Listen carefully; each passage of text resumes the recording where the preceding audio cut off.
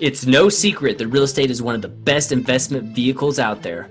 But with all the current uncertainty, how do we know when and where to put our hard-earned money to work for us? It's easy to become distracted by that shiny object or the quote-unquote next best thing. So how do we determine which strategies will best align with our financial goals? Whether you're an active real estate entrepreneur, a passive investor, or looking to get into real estate investing, our goal is to provide investors with the insights and strategies to build our portfolios, all while protecting our capital. I'm Danny Nichols. And I'm Chris Thompson. This is the Two Smart Assets Real Estate Investing Podcast. Listen, if you're interested in passive real estate investing, but aren't sure how or where to get started, our passive investing guide walks you through the entire process from understanding the benefits to performing the due diligence. Download your copy today at twosmartassets.com and start taking action.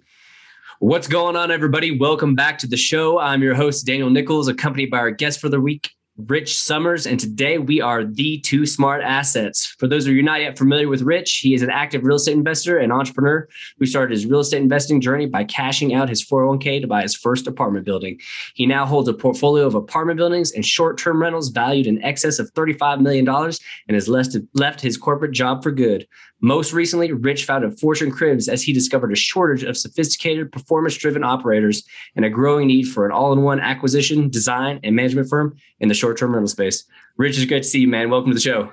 Yeah, Daniel, thank you for having me on. I'm definitely excited for this conversation, and it's an honor to be here. So thank you. Man, it's an honor to have you on. Definitely excited to speak to you today. You know, Rich, we like to kick this thing off by hearing more about you, the guest. So let's just start. Tell us more about your background, your story, and the path you took to get to where you are today in your real estate investing career. Yeah, so I grew up middle class. I was taught, like most people from a young age, to go to school, get good grades, go to college, and get a job. And for the most part, that's what I did. I always worked a bunch of retail and sales jobs since I was 16 years old. While I was going to college, I got into cell phone sales, really enjoyed it, and I started selling cars. And I really enjoyed that side of the business. And so I wanted to sell commercial real estate when I got out of college. Graduated in 2008. I interviewed with a couple commercial brokerages, CB Richard Ellis and Grubb & Ellis. And both of them were like, hey, we love your hustle. But as you know, everything was kind of crashing at that time, and they took away those internship positions. And so I found myself at the time, it's 2008, not a lot of job opportunity out there. I'm selling cars. I'm trying to figure out what I want to do with my life. And I kind of backed into a job as an air traffic controller. And so I applied.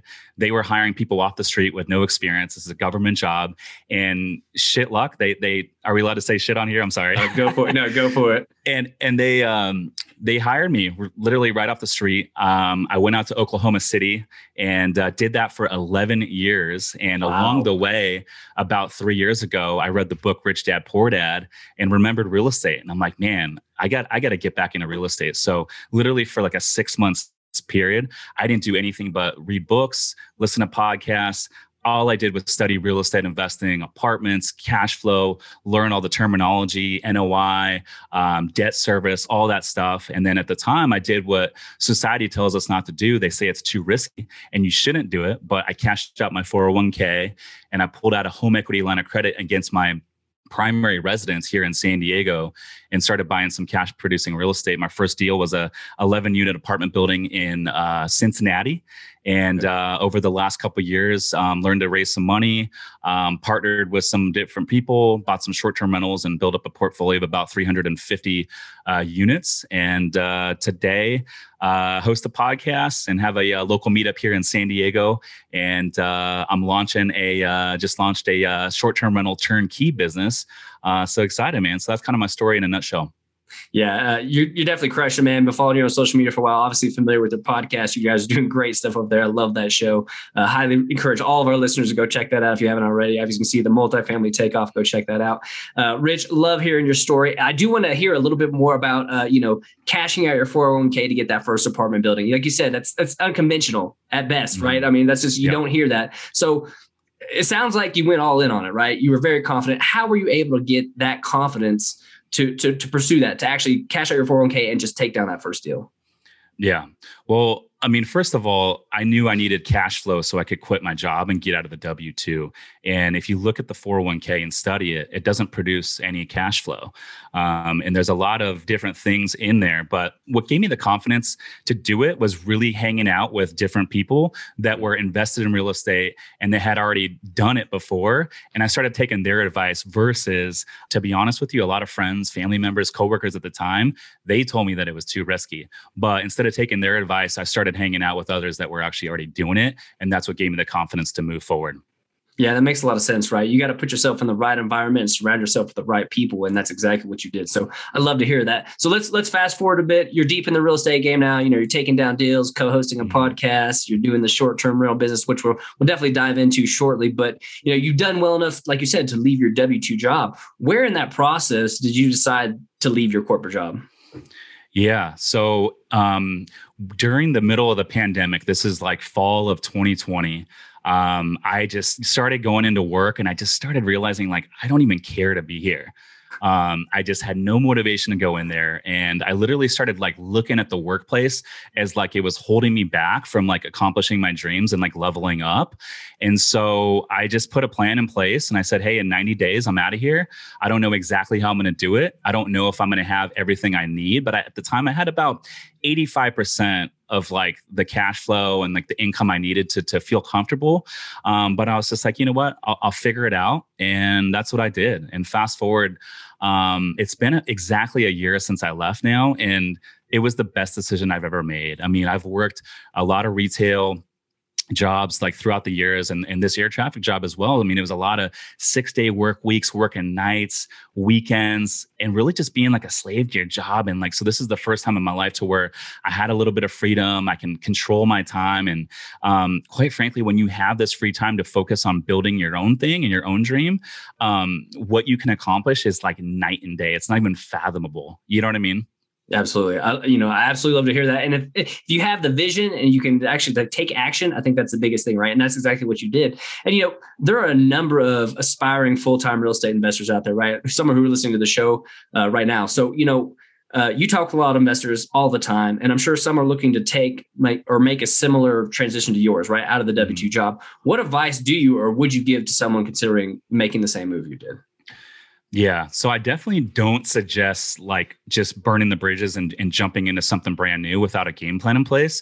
I definitely suggest using your nights and weekends and like your free time outside of the work job to like focus on your new venture, whatever it might be. So, if it's real estate investing, for example, like dive into it, go buy a couple assets, get it acclimated, make sure you like it, and then come up with the plan. And I think once you have about 70% of what you think you need, just do it and commit to it. It might be a little bit scary, but at the end of the day, like you're betting on yourself, right? And if your back is up against the wall, you're going to figure out a way. Yep. I love to hear that, man. That's great advice. I think that's usually when I think about it myself, right? Because I hold a W-2 job right now and it's like, hey, listen, as soon as I get to a certain percentage, it might not be 100%. It definitely won't be 100%. But as soon as I get there, I'm going to take that leap. And I think that's great advice that all our listeners should take with them. 100%. And here's another thing to add of it. Like all those risks that people will tell you and society tells you, they're real, right? So put some weight on those risks. But at the end of the day, I could be, or you could be 85 years old one day, laying in your bed, staring at the ceiling, kicking yourself because you never fucking tried anything in life. How about that risk? Because that's a risk that most people don't talk about. Yeah, honestly, man, that gives me the chills just thinking about it. I wait to look back at that and just realize that you didn't even try. Man, that's got to be one of the worst feelings you could possibly ever have, right? So I couldn't agree with you more, man. And what's the worst that can happen? You leave and 6 months later, you're like, you know what? This didn't work out. Well, guess what? They'll hire you right back. And then you're in the same place that you were today. Yeah, that's the exact point, right? Especially in today, right? You're going to be able to get another job. If you quit a job, you're going to be able to get another one that quickly. It's not 100%. I totally agree. So, kind of transition a little bit. We mentioned in your bio, you've been involved in both the multifamily and the short-term rental space. So, both niches have seemed to perform pretty well recently, for a longer time too. But as we move into the new year, are you keeping your focus on both those niches or gradually shifting to put more of your efforts into one or the other? Yeah. So currently about 98% of the portfolio is apartments. And what we've noticed is these deals, as of the last 6 months or so, have been more and more challenging to make pencil when we underwrite them. And we bought a couple larger deals in 2021. And those deals aren't out there anymore. Cap rates have compressed, yields are low. There's a lot of competition. If there's a listed deal, a broker listed deal that actually is a decent opportunity in terms of the pricing guidance in a good market, there might be 45 property tours and 30 offers. And by the time you get to best and final, you're going to have to overpay to win that property. And we're seeing like what these deals trade for, because we have a lot of deals hit our inbox, and sometimes the guidance won't even make sense. We're like, dude, this doesn't even pencil. But we'll go back 2 months later and follow up with the broker to see what they traded for. And they'll trade for like 5 million more than like what the guidance was. And we're like, I don't know what they're seeing, which is crazy. And so, we're selling our first property that we bought. It's 32 units in Indianapolis. It's a C-class property. It should close next week, but we're going to actually 1031 those proceeds to grow our short-term rental side of the business.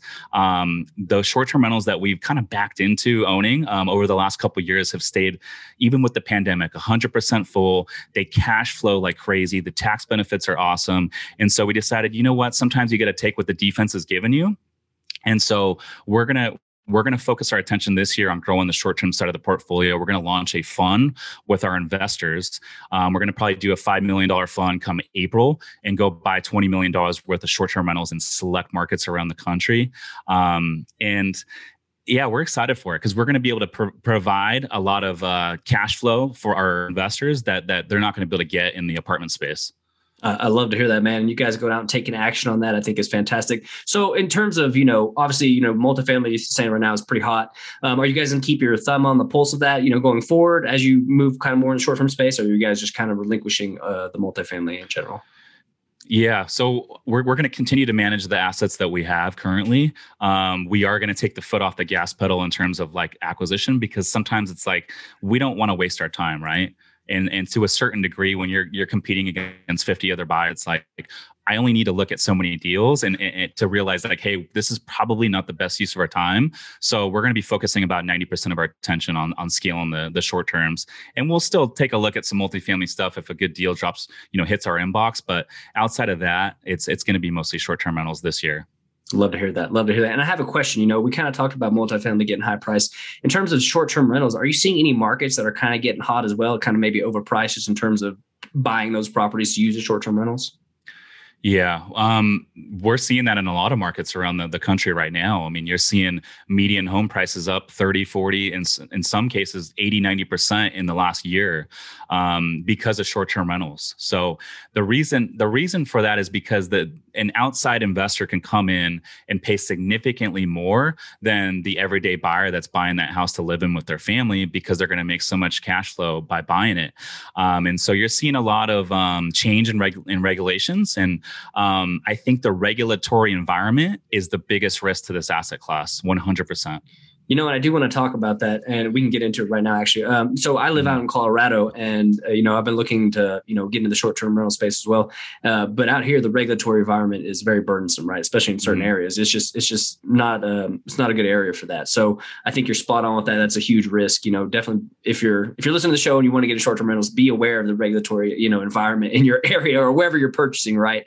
It's absolutely spot on. So I do want to ask a question. So, obviously, we're finding the short-term space very interesting, and it's getting more and more attention. I'm curious, just on your personal story, how did you get started with short-term rentals? Yeah, so I wouldn't suggest any of your listeners start this way. I kind of backed into it, and I didn't really know what I was doing. But I had a pre-approval from our local credit union for a high-leveraged loan. And so I found a new build out here in San Diego. It was in a neighborhood that I was very familiar with. And it was a 2-bedroom, 2-bath condo. And I thought, hey, I'll pick this up and I'll see what it can do on Airbnb. And I had no idea what it would bring in. And so I was taking a risk, right? I was taking on a $3,400 mortgage payment. And then, the cost associated with furnishing this property with not really knowing how much it was going to bring in. And, 3 months after we closed, the pandemic hits, all my reservations cancel. And so I'm like, fuck, dude, maybe I made a mistake, but was able to weather the storm, and this thing just kept chugging along. And it was like around May during the pandemic, I realized I saw that this thing was still performing really well. And at the time I was like, man, well, what if I pick up another one? What else is out there? And so there was a seller right around May, like right when the pandemic first dropped, and they had built this like gorgeous property. It was a 3-2 house, and they built this like really nice ADU in the back. It had a rooftop with a little bit of an ocean view, and they had furnished it, and it was going to be a short-term rental, and they just finished it, and the pandemic hit. And so they got scared, and they listed it on Mother's Day. And so I called the listing agent right away, and I said, hey, I'd love to come tour your property. I showed up on Mother's Day morning, and it turns out the listing agent was the seller. And I found this opportunity. It was priced very well. I'm like, this is not going to require any money, like to furnish it. It's designed perfectly. It's going to do great. And so I told her, I said, hey, I'll give you whatever you want for it. Let's lock it up right now. And so ended up locking it up, and that thing's been cash flowing like crazy. I mean, I got that for very, very little money down. I didn't have to furnish it. I literally just closed on it, put it online, and that thing's been bringing in anywhere from, $15,000 to $18,000 every single month. Crushing it, man. I absolutely love to hear that, man. That's fantastic. So you've kind of taken this short-term thing and kind of run with it, right? We're going to get into it here in a second. Have you you're creating a fund, and you're also creating your own business, right, out of that. And so, from your experience with these properties you've done right now, you've obviously probably established or seen some challenges, or at least talked to other short-term real estate investors who have run into some common challenges. Can you identify what some of those challenges are with short-term rentals, and how you were be able to overcome those? Yeah. So I'll outline a few challenges. One of them we already alluded to. It's the regulatory environment. So there's certain states out there in certain cities that are a lot more short-term rental friendly. So to give you an example, Arizona, Indiana, and Tennessee are 3 that I know of that the governors of those states have actually signed something into law that says it's highly disencouraged for local cities and municipalities within those states to heavily regulate short-term rentals, because their stance is like, hey, we want the local tourism. We want to encourage tourism. It floats our local economy. It stimulates our local businesses and restaurants. So I would definitely do your research and make sure wherever you go into has some. It's not a big deal if they have regulations set up, because a lot of the cities actually have taxes that your guests will pay. And so essentially, if they have like a system that's already set up and they're earning tax dollars from your short-term rentals, that's not a bad thing. It's actually a good thing, because the government or the city is kind of like your partner, if you would, right? They're making money when you do. Another risk or another challenge for a lot of operators in this space, and this is what I identified is there's a lot of amateur kind of people that backed into this business, and they don't really have a sophisticated approach. And so there's a big gap in the marketplace, and there's an opportunity for someone that actually has a little bit of wherewithal, which I'm sure a lot of your listeners do if they're listening to the show. If you can have a little bit of wherewithal and be a little bit sophisticated and be somewhat educated, you don't have to be great, just be decent and put a little bit of thought into these listings. You can do very, very well, and you can control that marketplace. Yeah, I love to hear that. That makes complete sense. And I kind of want to roll this into, your company that we talked about earlier, Fortune Cribs, right? Let's talk about that, your new company. What is it? And, why did you build it? Was it just because you saw an opportunity, or what's that about? Yeah, exactly. So like I mentioned, man, I recognize this gap in the marketplace, and I identified a need for a service that was all-in-one turnkey, because, I hear a lot of people out there, they say, hey, I'd love to do a short-term rental. The cash flow sounds great, but it just seems like too much work, and I don't want to learn how to do it. And so I came up with a solution. It's called Fortune Cribs, and we're an all-in-one turnkey short-term rental firm. And so if you work with us, we'll actually go and identify you a property in a market that kind of fits our mold in terms of like projected revenue and class of product, and we'll furnish, design it, we'll get it live, and we'll manage it for you. And all you do is sit back. You own 100% of the property, but you just sit back and collect one ACH payment a month with an owner statement, and that's it. So it's completely hands off for our clients. Man, that's a beautiful thing. And, we've heard the term on the show turnkey a few times, right? And you're familiar with turnkey properties, but there is a spectrum of being passive, right? You've heard turnkey, and then you've heard, passive investing in syndications, or maybe even just investing in single family rentals, right? So how passive actually is this versus, whether you're on, managing single family rentals or investing passively in a syndication? Is it really passive, or is it more just a little bit active in there? Yeah. So for our clients under Fortune Cribs, it's very passive. The only thing that they'll have to do is get a loan. So we have different mortgage lenders that we work with. You can get a lot of these properties for anywhere from 10, 15 to 20% down, and they'll have to sign on the loan. But once it closes, it's very, very passive. I mean, we'll pay the utilities, we'll take care of all the repair and maintenance, we'll do the turns, the cleaning. Everything is completely done by us, and the accounting, all that. So really, it's entirely passive from start to finish, outside of signing the loan documents. Sure. That's fantastic. I think a lot of our listeners are going to appreciate that, and hearing that and being able to get into that kind of that space without having to get their hands really dirty, right? Because I know there's a lot of people who want to get more passive into the short-term space just so they can participate, right? Right. Well, another cool thing is like, if you go and invest in a syndication or a fund, let's say, it's passive, but you're investing with a bunch of other limited partners, and you're still taking a risk, right? You're putting a lot of trust and faith in the operators that it's going to work out. But like with this model under Fortune Cribs, you own 100% of the property. So if it doesn't work out with Fortune Cribs, you can literally just move on and find another operator to manage your property for you, or you could do it yourself. But the point is you own 100% of the property, and you make the ultimate decision whether you want to refinance it or sell it or what you want to do, right? Absolutely. And I feel like there's a lot of people who really appreciate these services that you guys are providing, right? Are you finding that more and more investors who are getting into the short-term space are looking for a one-stop shop experience, kind of like what you guys are providing? I am. No, I totally am. I think there's a big need in the marketplace for something like this, because you see a lot of turnkey rentals, right? You see a lot of turnkey rental companies that go and rehab properties in Memphis, let's say, in Oklahoma City, and they'll get these filled up with tenants, and they'll manage them, and then they'll sell them to an investor. But I mean, you're going to make what, maybe $100 a month, $200 a month. Like this space in short-term rentals, the cash flow is crazy. I'll give you an example. So I'm closing on the 14th of this month. So in about 10 days, I'm closing on a property in Scottsdale. It's a $2.5 million deal. I'm going to put about 500 into renovating the whole thing. It's going to be 9 bedrooms, 8 bath. It's going to have a pickleball court, basketball court, volleyball court. It's going to be an Airbnb compound. But the comps are bringing in, this thing's projected to bring in anywhere from $500,000 to $700,000 a year in revenue. And with short-term rentals, about 50% of that gross revenue drops to the bottom line as your net cash flow after all expenses and after debt service. So you just don't see that when you're going and picking up a long-term rental. Yeah, people are like, "Oh, I'm making $150 a door." I'm like, "Dude, that doesn't even get me out of bed."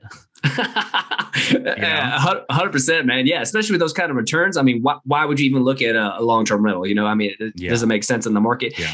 And I'm kind of curious about the services. You got different people coming in, so you have different clients, right? They have different needs. Some want to buy $500,000 property. Some want to buy a $2 million property or whatever. Are you servicing different arrays of clients and different kind of properties, whether it be an actual vacation property like a mountain property or beach property, or maybe something more like urban, like in the city, going for working class people?